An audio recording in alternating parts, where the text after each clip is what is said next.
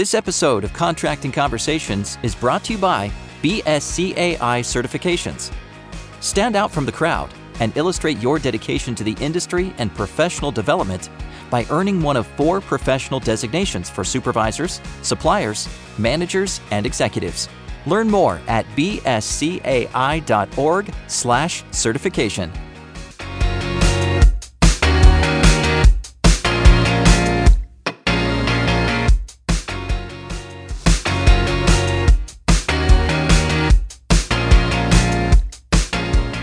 Welcome to Contracting Conversations, a podcast series from BSCAI.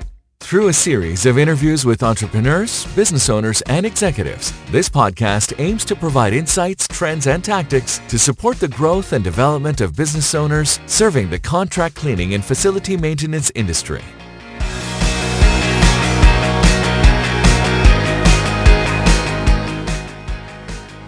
Welcome to Contracting Conversations, the official podcast of BSCAI. I am your host, Kate Jacobson. Joining me today is Claudia St. John. She is the president of Affinity HR, an official partner of BSCAI. St. John is an expert in all things human resources and has been assisting BSCAI and our members on navigating the COVID-19 crisis.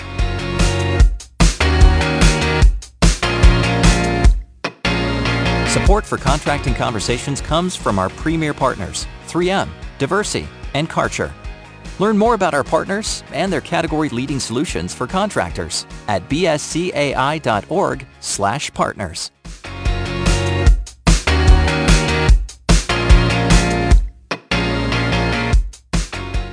A lot has been going on with COVID-19. There's a lot of unanswered questions when it comes to, what can I do from an HR perspective, with PPP loans and workers' comp and all of these things. So can you kind of just summarize for us what's going on, what's top level thinking for HR professionals right now in terms of what's happening with COVID? Sure. We've actually been talking with a lot of HR folks, BSC HR folks within the last week, 2 weeks, not so much about the Paycheck Protection Loan, which I know that we are going to talk about, but there's been a lot of sort of struggles with things such as I have an employee who says he's sick, but doesn't want to come in. We don't want him to come in if he's sick, but there's no validation that he's sick, and the doctor says he's fine to work, but we don't want to force him to come in. There's a lot of gray area around motivating employees currently. Mm-hmm. These essential employees, they've been working throughout this entire time. There's a lot of both mental health and strain associated with that. And so keeping employees engaged is a challenge. But also now there's that competing pressure because they see their peers getting unemployment and making more on unemployment than they were making, on their jobs. And so it puts HR folks in a really tough position of having to explain to workers, if you have a job available to you and you quit, you're not going to get unemployment. That's not an option available to you. Right. Do you have mental health challenges? Are you just afraid? What are resources available to you?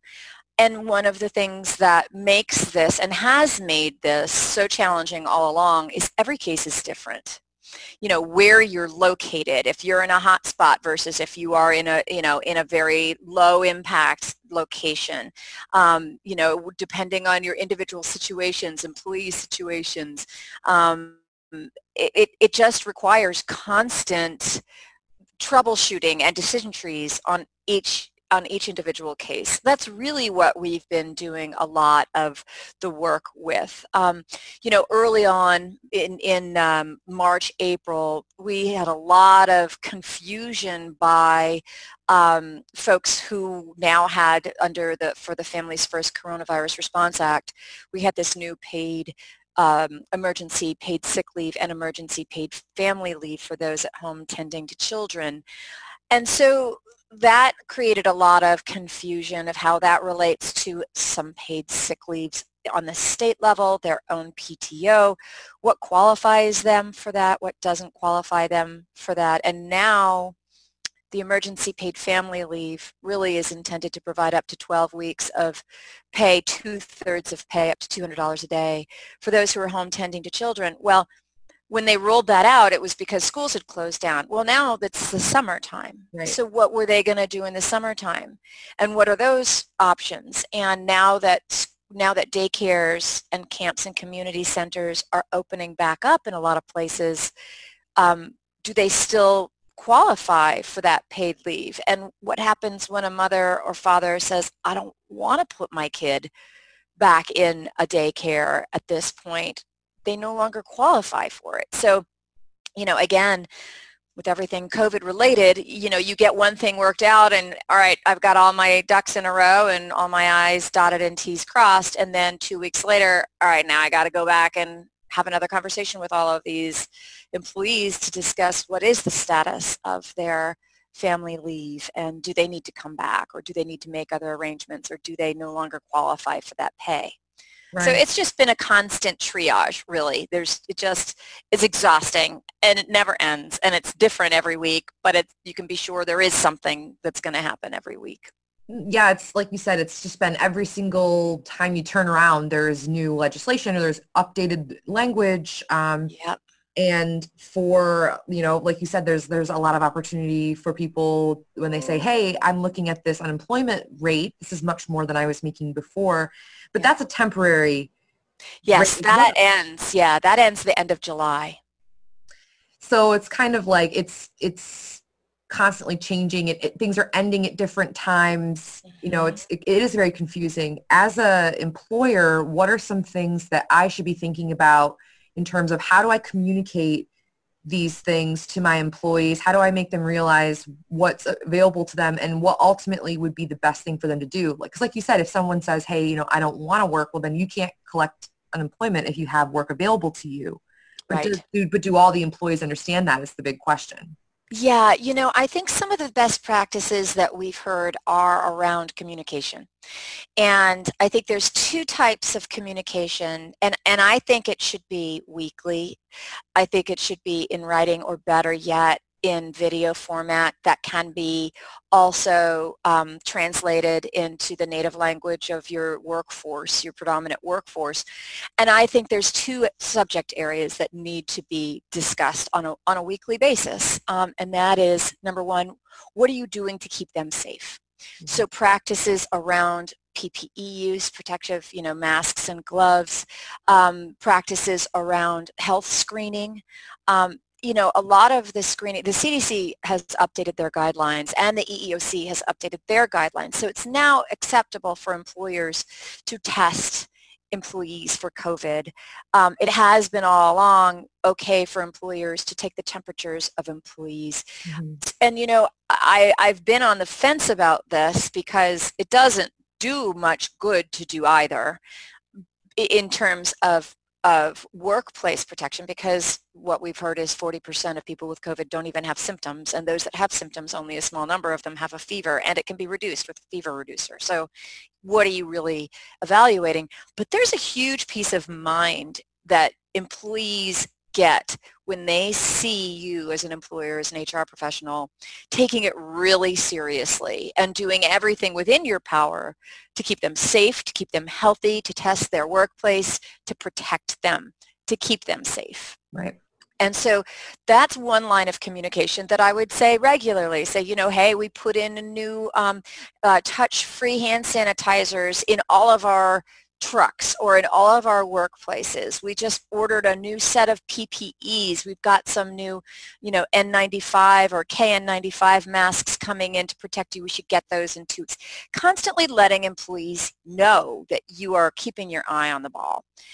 And also letting them know what the CDC is saying. And literally, I as an employer and I as an HR professional do check the CDC site a couple of times a week because it's constantly changing.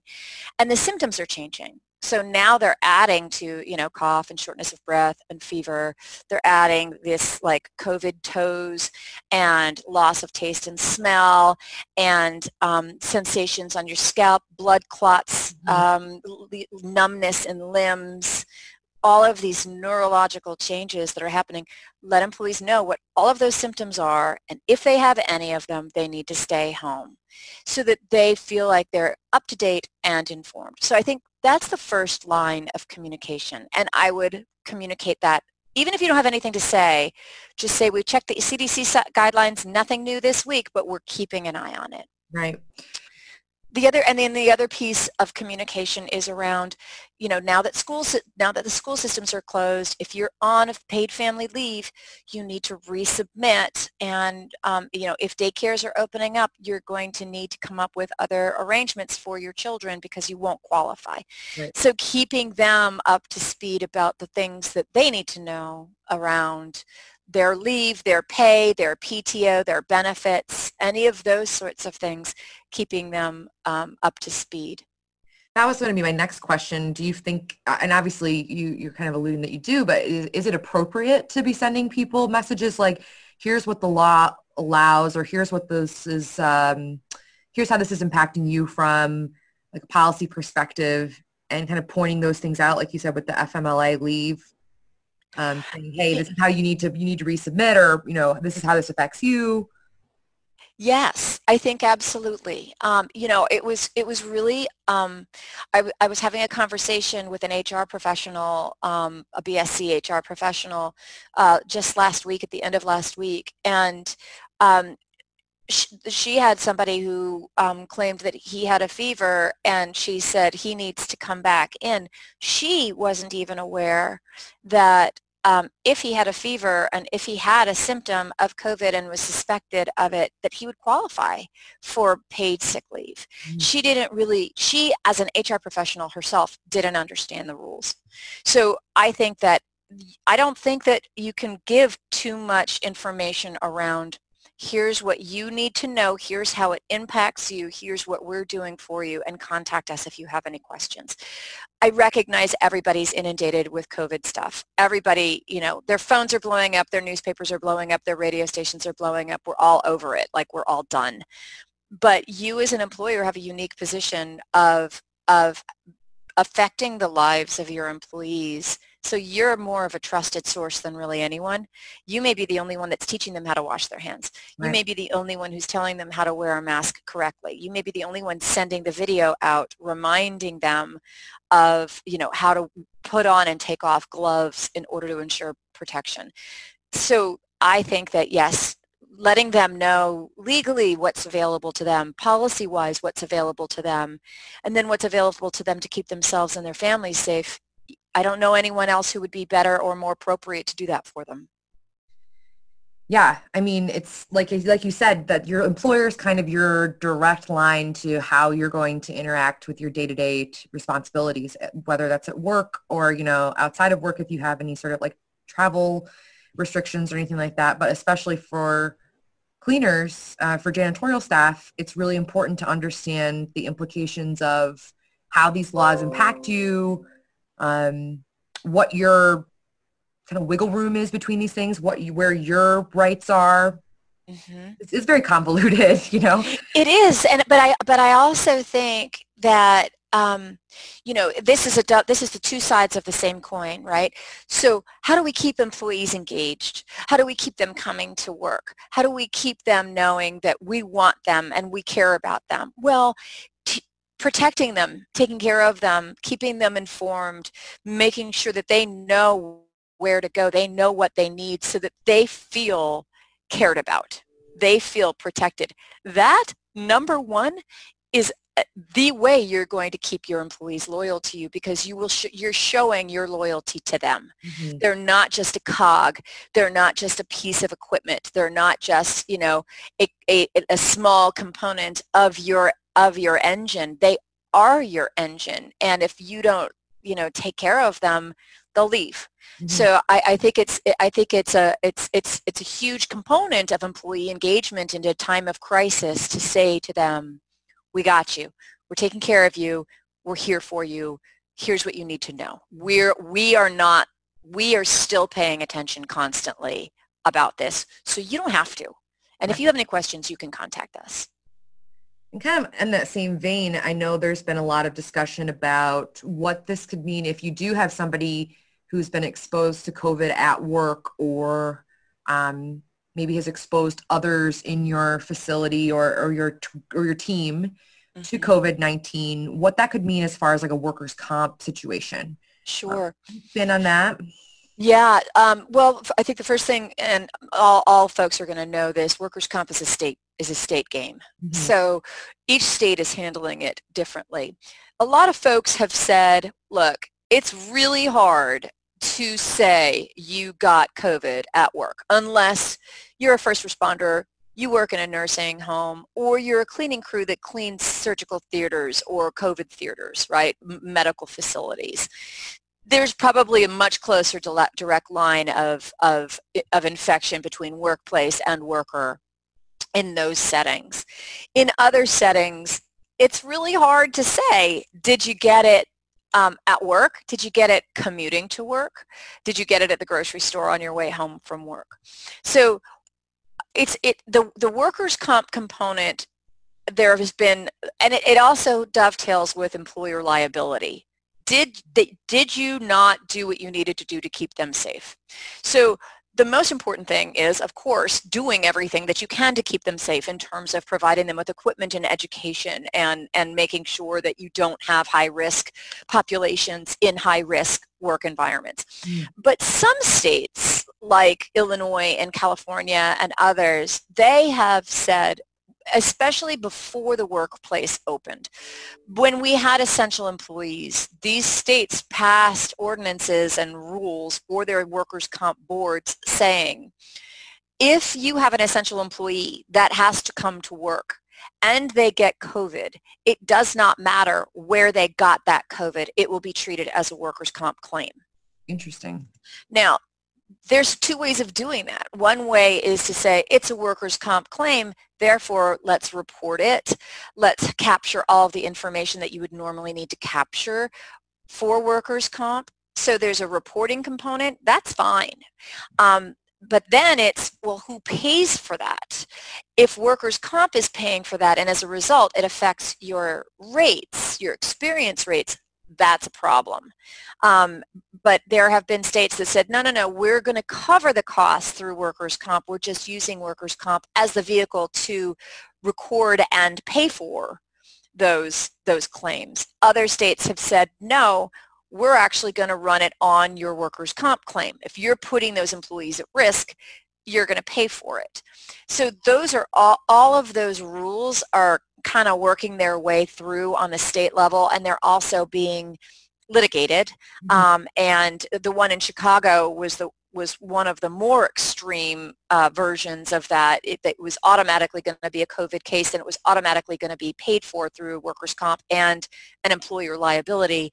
They've since rescinded that, and I don't actually know what the status of that is. And I think it's really important that employers be in touch with their workers' comp carriers constantly to find out what the deal is, because that was a set of rules that applied when they were considered essential workplaces. They're not essential anymore if the community opens up, right? So if you no longer have these stay-at-home orders, there is no essential employee. Then what? Do those rules and those requirements still apply? So my best advice is to be in touch with your workers' comp carrier to find out what the deal is and to follow what their recommended guidelines are for not only keeping workers clean, protected under OSHA guidelines and CDC guidelines, but also for reporting and paying for it. I also think, Kate, that it's part of this employer liability situation. People are like, well, what if I bring, like, let's say I'm bringing people back to work at workplaces that maybe are a little bit more risky, or we're cleaning more offices, or as municipalities, schools, business centers are opening up, you're going back into those businesses, you're risking more exposure.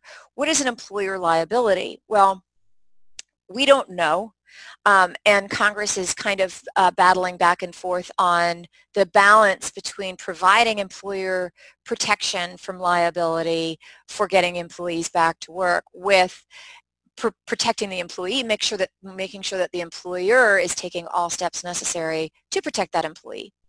The one thing I know for sure is that your best defense for employer liability claims is a very aggressive offense in protecting your employees. Right. through all the things we've already talked about. And I was chatting with a BSC last week or the week before, and he was kind of saying the same thing. He's like, we're just making sure that we have everything documented, how we're helping our employees, making sure, we're making it very clear to them that these are the ways we're protecting you, redeploying people that are high risk to go to, less high risk facilities. So it's all, like you said, it's a really good offense, makes a really good defense as well. Absolutely. And really, because we can't say, and there are a lot of claims being filed right now, especially in places like Lowe's, in places like the Amazon fulfillment centers, in these meat packaging places where you're seeing clusters of employees that are infected. That tends to say, okay, this is, and now actually in Chicago, there's a very interesting lawsuit that's been filed by McDonald's workers, and what they're filing, they filed it under health protections, not under labor protections, but under health protections. They're not suing for money. They're suing to force those McDonald's to provide more PPE and workplace protections. So those are different kinds of suits that we haven't seen before. They're not suing in order to get money. They're suing in order to get the employer to do more to protect them.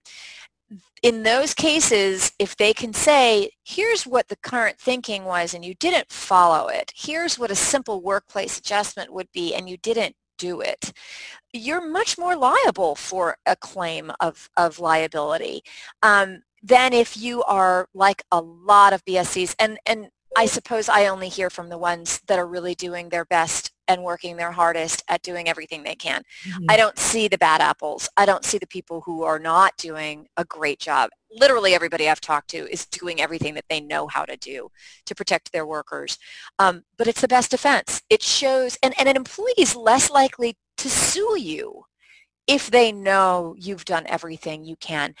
It's a global pandemic. It's a virus. We have no immunity to it, and it's highly, highly contagious. So, it's really not an employer's fault if an employee gets sick through just the act of living. But it is an employer's fault if they put them in a space where they're more likely to get sick and they don't train them, they don't provide the equipment for them, they don't provide the information to them, they don't take into consideration those employees' underlying health circumstances. So it's not only showing good faith is a good defense in case they get sued. Showing good faith is a good defense from getting sued in the first place because your employees are going to trust that you did everything that you could. Right. It's like having a holistic view of the situation and understanding where you can provide important things like PPE or, redeploying people that maybe need to be redeployed. That's a really big part of the puzzle. And if you're not already doing that, you probably have some other problems that you need to. Yeah, if you're not doing it already after how many years with 7.5 years we've been under this thing. I know. It's just like my mind hurts. But most BSCs listening to this, they've already done this.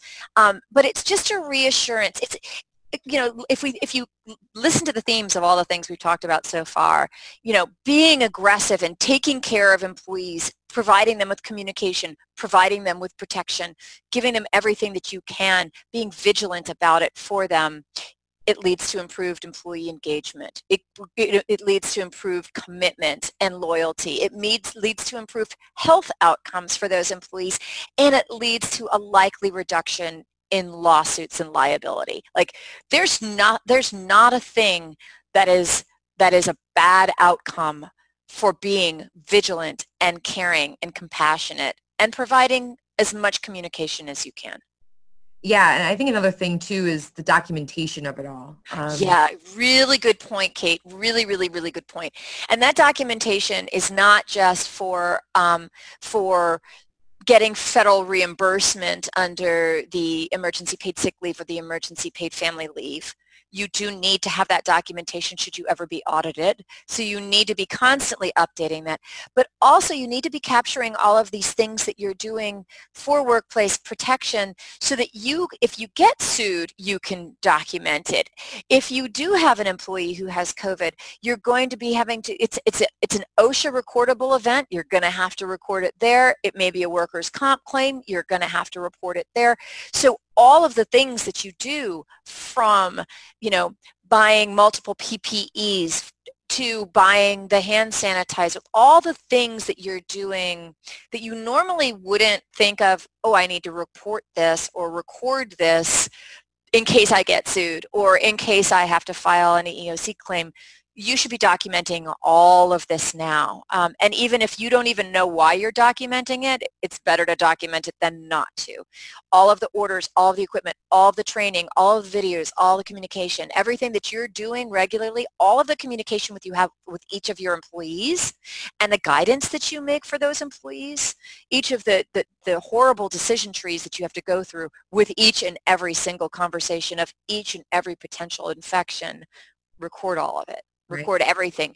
You ask them to go to the doctor, record that you asked them to go to the doctor. They went to the doctor and here's the doctor's note. You recorded that you have the doctor's note and what your advice was and what you recommended and how you followed CDC guidelines and what were the guidelines at that moment in time, because they're changing. So you want to record what guidelines you're following at the time that you make that decision, because those guidelines may be very different by the time you get sued.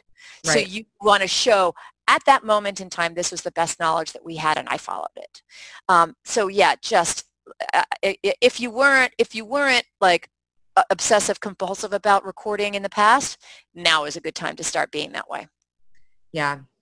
Just kind of change topics just a little bit. Let's talk a little bit about the PPP loans.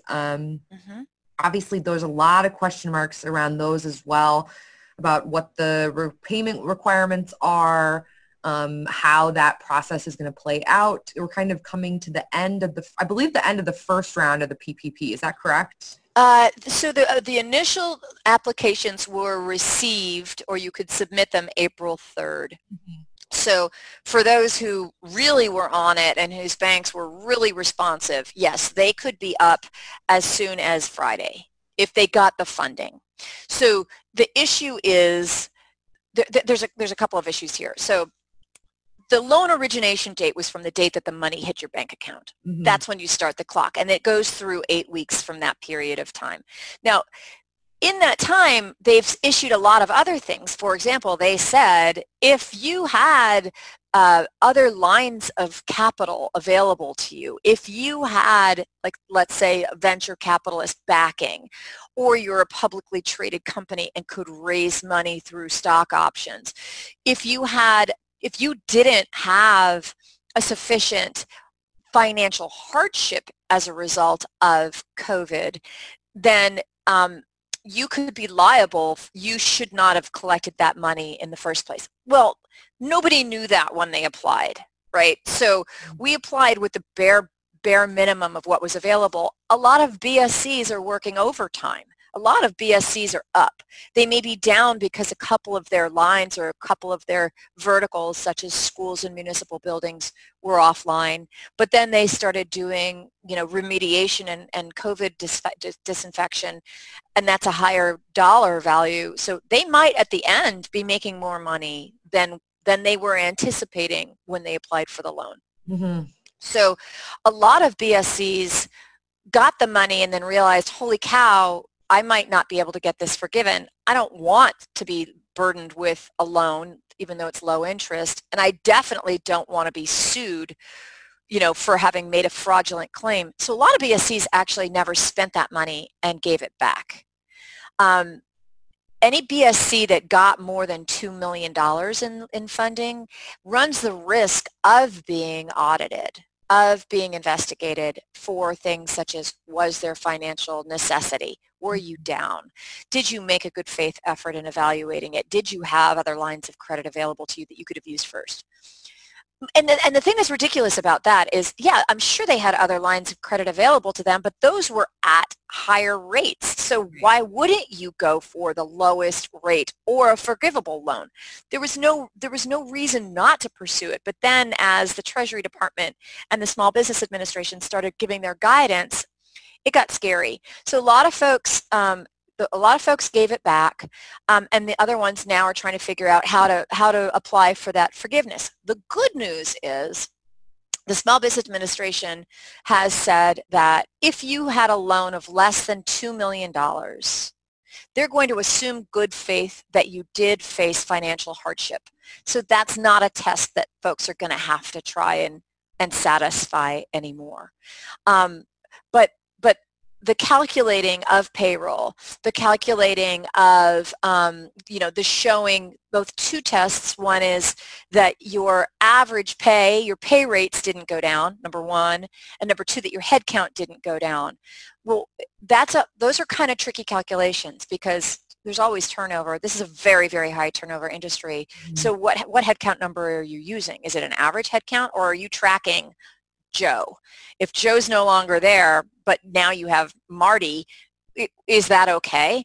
So really kind of working through those issues. And I've been tracking the AICPA, which is the Association of CPA professionals. Mm-hmm. They're still trying to figure out what guidance to offer. So you really need to be in very close contact with your banker, with your CPA, and with your financial advisor on how to do those calculations and how to apply. And you have to apply for loan forgiveness.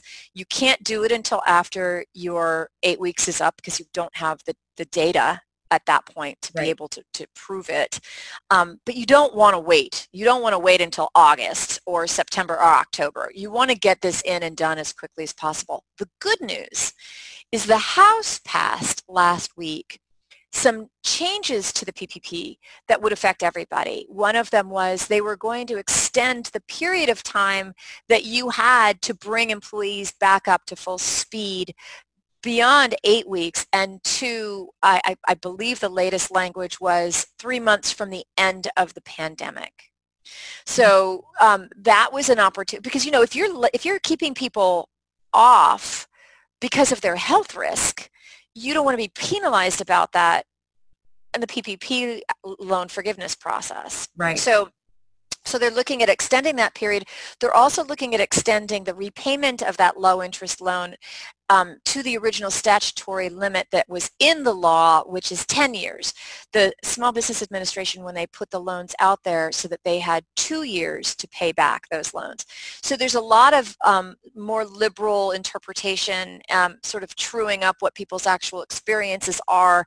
Nobody knew when the PPP went out that we were going to be under lockdown for as long as we were. And they're also looking forward and saying, it's possible we might have another lockdown in the fall. Then what? So that they're looking to liberalize some of that. So keep an eye out on that. That passed the House. The Senate is a completely different ball of wax. I think there's some broad bipartisanship on this legislation because it's money that's already been put out there. It's really, and it was put out as the rules were changing. They were changing the rules mid-game once people had already collected that money. So I think there are going to be some changes. I'm hoping there's going to be some liberalization on the timing, both for when you have to bring and restore your workplaces back up to full speed and when you get to pay the loan back. So keep an eye out for that. Yeah, and that's especially good news for BSCs, as you know, with each individual state lockdown situation. Yeah. There's some BSCs who were able to open to their clients wanted their shops or office buildings or whatever their facility was to open, June 1, May 1, whereas there's other BSCs in places like Illinois or Michigan that are still somewhat locked down that, they can't get in there. So how are you supposed to bring people when you have nothing for them to do? Exactly. Well, I'm in New York and we're still totally locked down. We're not even zone 2. We're not even level 2 yet. We're still on level 1. So and I'm in Syracuse. Like, we're not even in Manhattan. So it's really very regional. And the other thing is, a lot of businesses that we're talking with, a lot of the professional service businesses that we work with that are part of our clientele, they're not bringing people back because they can work remotely. So. Right. So a lot of it's really interesting. A lot of BSCs are up. A lot of BSCs are down. It's an average game. So most BSCs are off by a little, not by a lot. But, again, I know of some very prominent businesses that are not doing COVID remediation, and therefore they're kind of just waiting for those businesses and those commercial centers to open back up again, and a lot of them aren't. Right. They just made the decision, in order to keep my employees safe, we're working productively from home. We're not going to change it. We're staying home until the game is over. Yeah, I mean, look at like businesses like Twitter who announced that they're definitely not coming back till 2021, but Yeah. maybe they might never come back. It's going to be it's going to be a really interesting time for BSCs. I think this is going to be a time of, making sure that all their ducks are in a row when it comes to the HR issues, making sure you have everything documented when it comes to like with the workers' comp stuff, even more so when it comes to the PPP loans.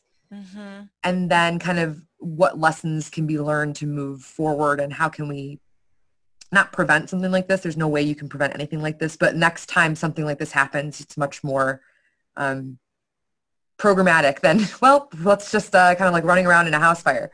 Yeah, and I think there's a real opportunity. I know there's a massive opportunity for BSCs to develop really strong consultative relationships with their clients as they open up. Because as BSCs, you're in these facilities, you're cleaning these facilities. You are in a perfect position to advise these companies on how to restructure their workplaces in order to be more protected. How can you change the traffic patterns in your workplace? How can you add screening? Where can they get hands-free sanitizer dispensers? Where can they get hands-free door openers, where you push a pedal and the door opens? These are things that BSCs, because you're in so many facilities and in changing these things up, you're keeping your own employees safe who have to go into those workplaces to clean them. As businesses are contemplating opening up, I would reach out to them and say, first of all, let's do a remediation just to get, so that everybody enters with a clean building. But also let us come in and do a walkthrough consultation with you on how you can set your workplace up to be as COVID safe as possible. And you probably, as BSCs, have access to more product and more technology and more capacity to keep those workplaces ongoingly clean. I don't think ongoingly is a word, but I'm going to use it. But you're a business partner to them. Where else are they going to go? I mean, maybe they're property managers, but other than the property managers for the communal space, if you're working in single-use buildings that don't have property managers, you're it. So I think there's a huge opportunity not only to get in there and do that deep clean, do more frequent clean, do expand your wipe down services. For example, like maybe you do one deep clean a week, but then you do wipe downs every other day or every day. I mean, there's just a lot of opportunity to be that informed resource to businesses as they try to figure out how to open up. Right. Using your expertise as a means of good. Yeah, absolutely. And I think one of the things we've been obviously all over everything out there with videos and webinars, and we've put together a lot of checklists for companies that are coming back online, which of course doesn't apply to BSCs because most of them have been online, but their clients are coming back online. One of the things we have said is the number one place you should go, where you should start, first of all, you want to know what the symptoms from the CDC are. You want to check the CDC site. You want to check the Department of Labor site. You want to check OSHA. You want to check EPA on what products to use to clean your workplace. So those are the first things that a business should check. The second call they should make is to their janitorial business facility, commercial cleaning facility. And if they don't have one, establish a relationship with one to clean the building now when it's empty before folks come in, so that they also know that space, so that if you have a COVID infection later, they're going to be able to remediate it. You're not going to have to be scrambling to try and find those relationships. You already have them, and they already know your space. So that's like the number 3 or number 4 bullet on our reopen checklist for all of our clients, whether they are pension administrators or insurance agencies or building service or building material distributors. That's what we advise. Make those relationships. Sign up now.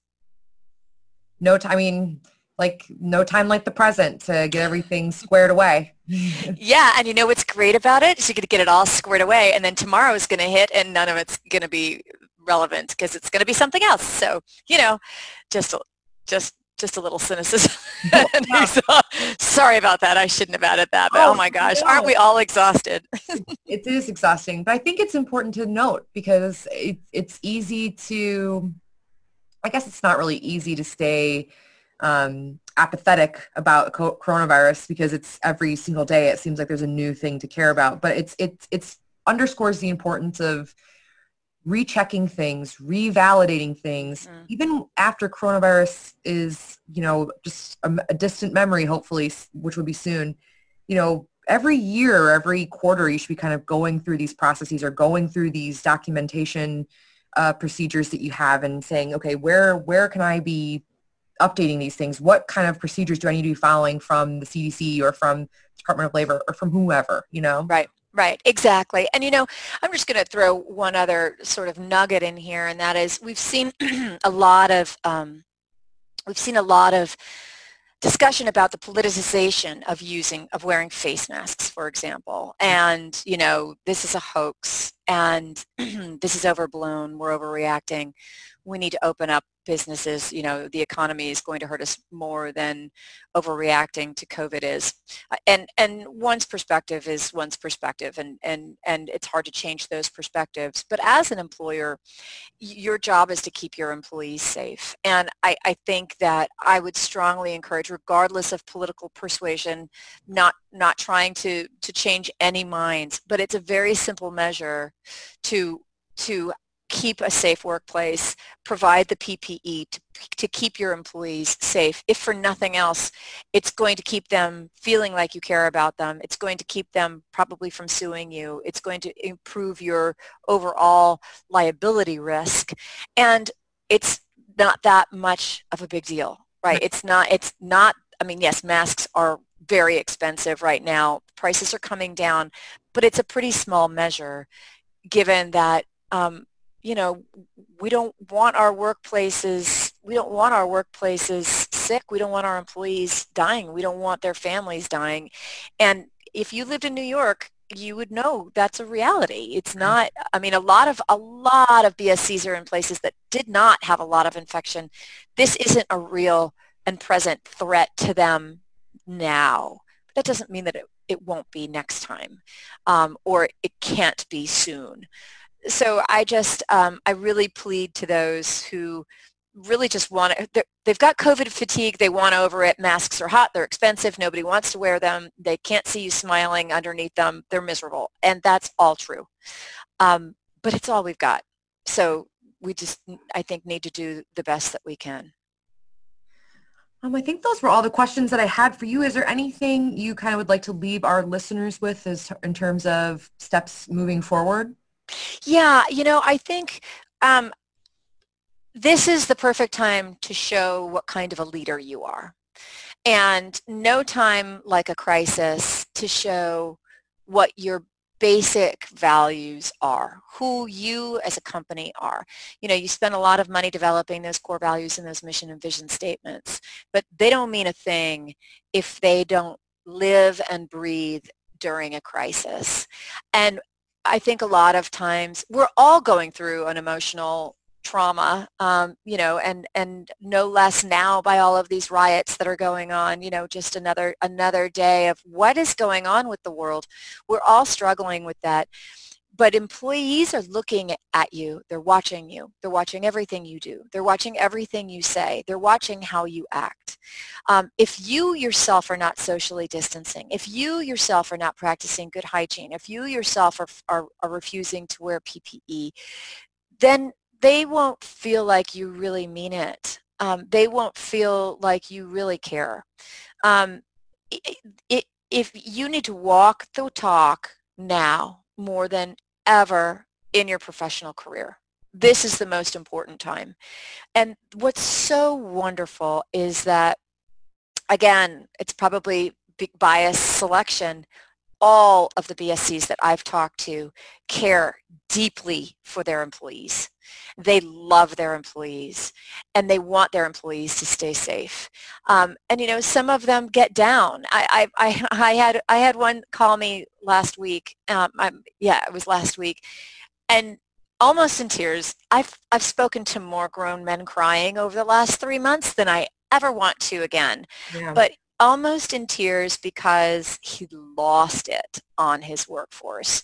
He had come in and I think it was his administrative staff, and he found somebody on Facebook or buying, I think it was buying makeup or something on work time, basically doing stuff, personal stuff on work time. He lost it on her. He said, I have been working so hard to keep all of you employed. He'd bought the Paycheck Protection, he'd gotten the Paycheck Protection loan in order to keep them employed. They were down. He's not doing very well financially. And he just opened up a can of whoop ass on this poor woman who was doing something that she shouldn't have been doing, but he had no emotional intelligence in that moment. Right. And he was devastated by it. And, I said to him, we've all done it. I've opened it up on my kids. You've probably opened it up on your spouses. Everybody's had their moments of emotional intelligence breakdown. Right. We need to forgive ourselves and we need to forgive each other, but we need to work really, really, really hard to keep our employees knowing we love them, we care about them. And if you do make a mistake like that, a deep, deep, heartfelt apology. She was wrong. She shouldn't have done that, but that transgression did not warrant the response that she got. So, Right. I think it's just at this moment in time, showing your true, wonderful selves as leaders and treating each other with grace, treating each other with empathy, treating each other with kindness. And that's not only our employees, that's our clients, that's the jerk who cuts you off on the road, that's the idiot who takes your line at the grocery store, and everyone else in between. Breathe deeply. We're all going through this. We're all about to snap, and the more we can remember it sounds a little preachy, I'm sorry, but if we can live in a state of gratitude and grace, it's what's been keeping me going. And I'm not a churchgoer, but I believe deeply that the more gratitude and grace we have, the more we're going to be able to get through this. Yeah, I think you're totally right. We are kind to one another and kind to ourselves too. It's the only way we're going to weather this storm. So exactly. And recognize that your employees are protecting the rest of society, and they come to work for you, and they are keeping us safe, and they are the true heroes. They are the true heroes. And if they're afraid to come to work, I don't blame them. And so being understanding and empathetic with them, I think now is not the time to enforce your attendance policies like a German train master. Now would be a good time to be a little soft and forgiving if you can. yeah. Well, thank you so much again for joining us. As always, we appreciate your insights.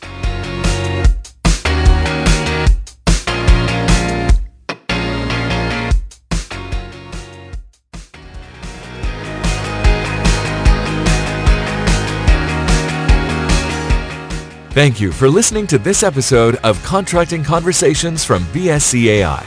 If you liked what you heard and you want to find out more or to listen to previous episodes, head over to bscai.org/podcast. There you can also subscribe to our newsletter so you never miss industry news, updates, and great tips. Subscribe to Contracting Conversations on SoundCloud, Apple Podcasts, Spotify, or wherever you listen to podcasts, and learn more about our community on Facebook, LinkedIn, Twitter, and YouTube.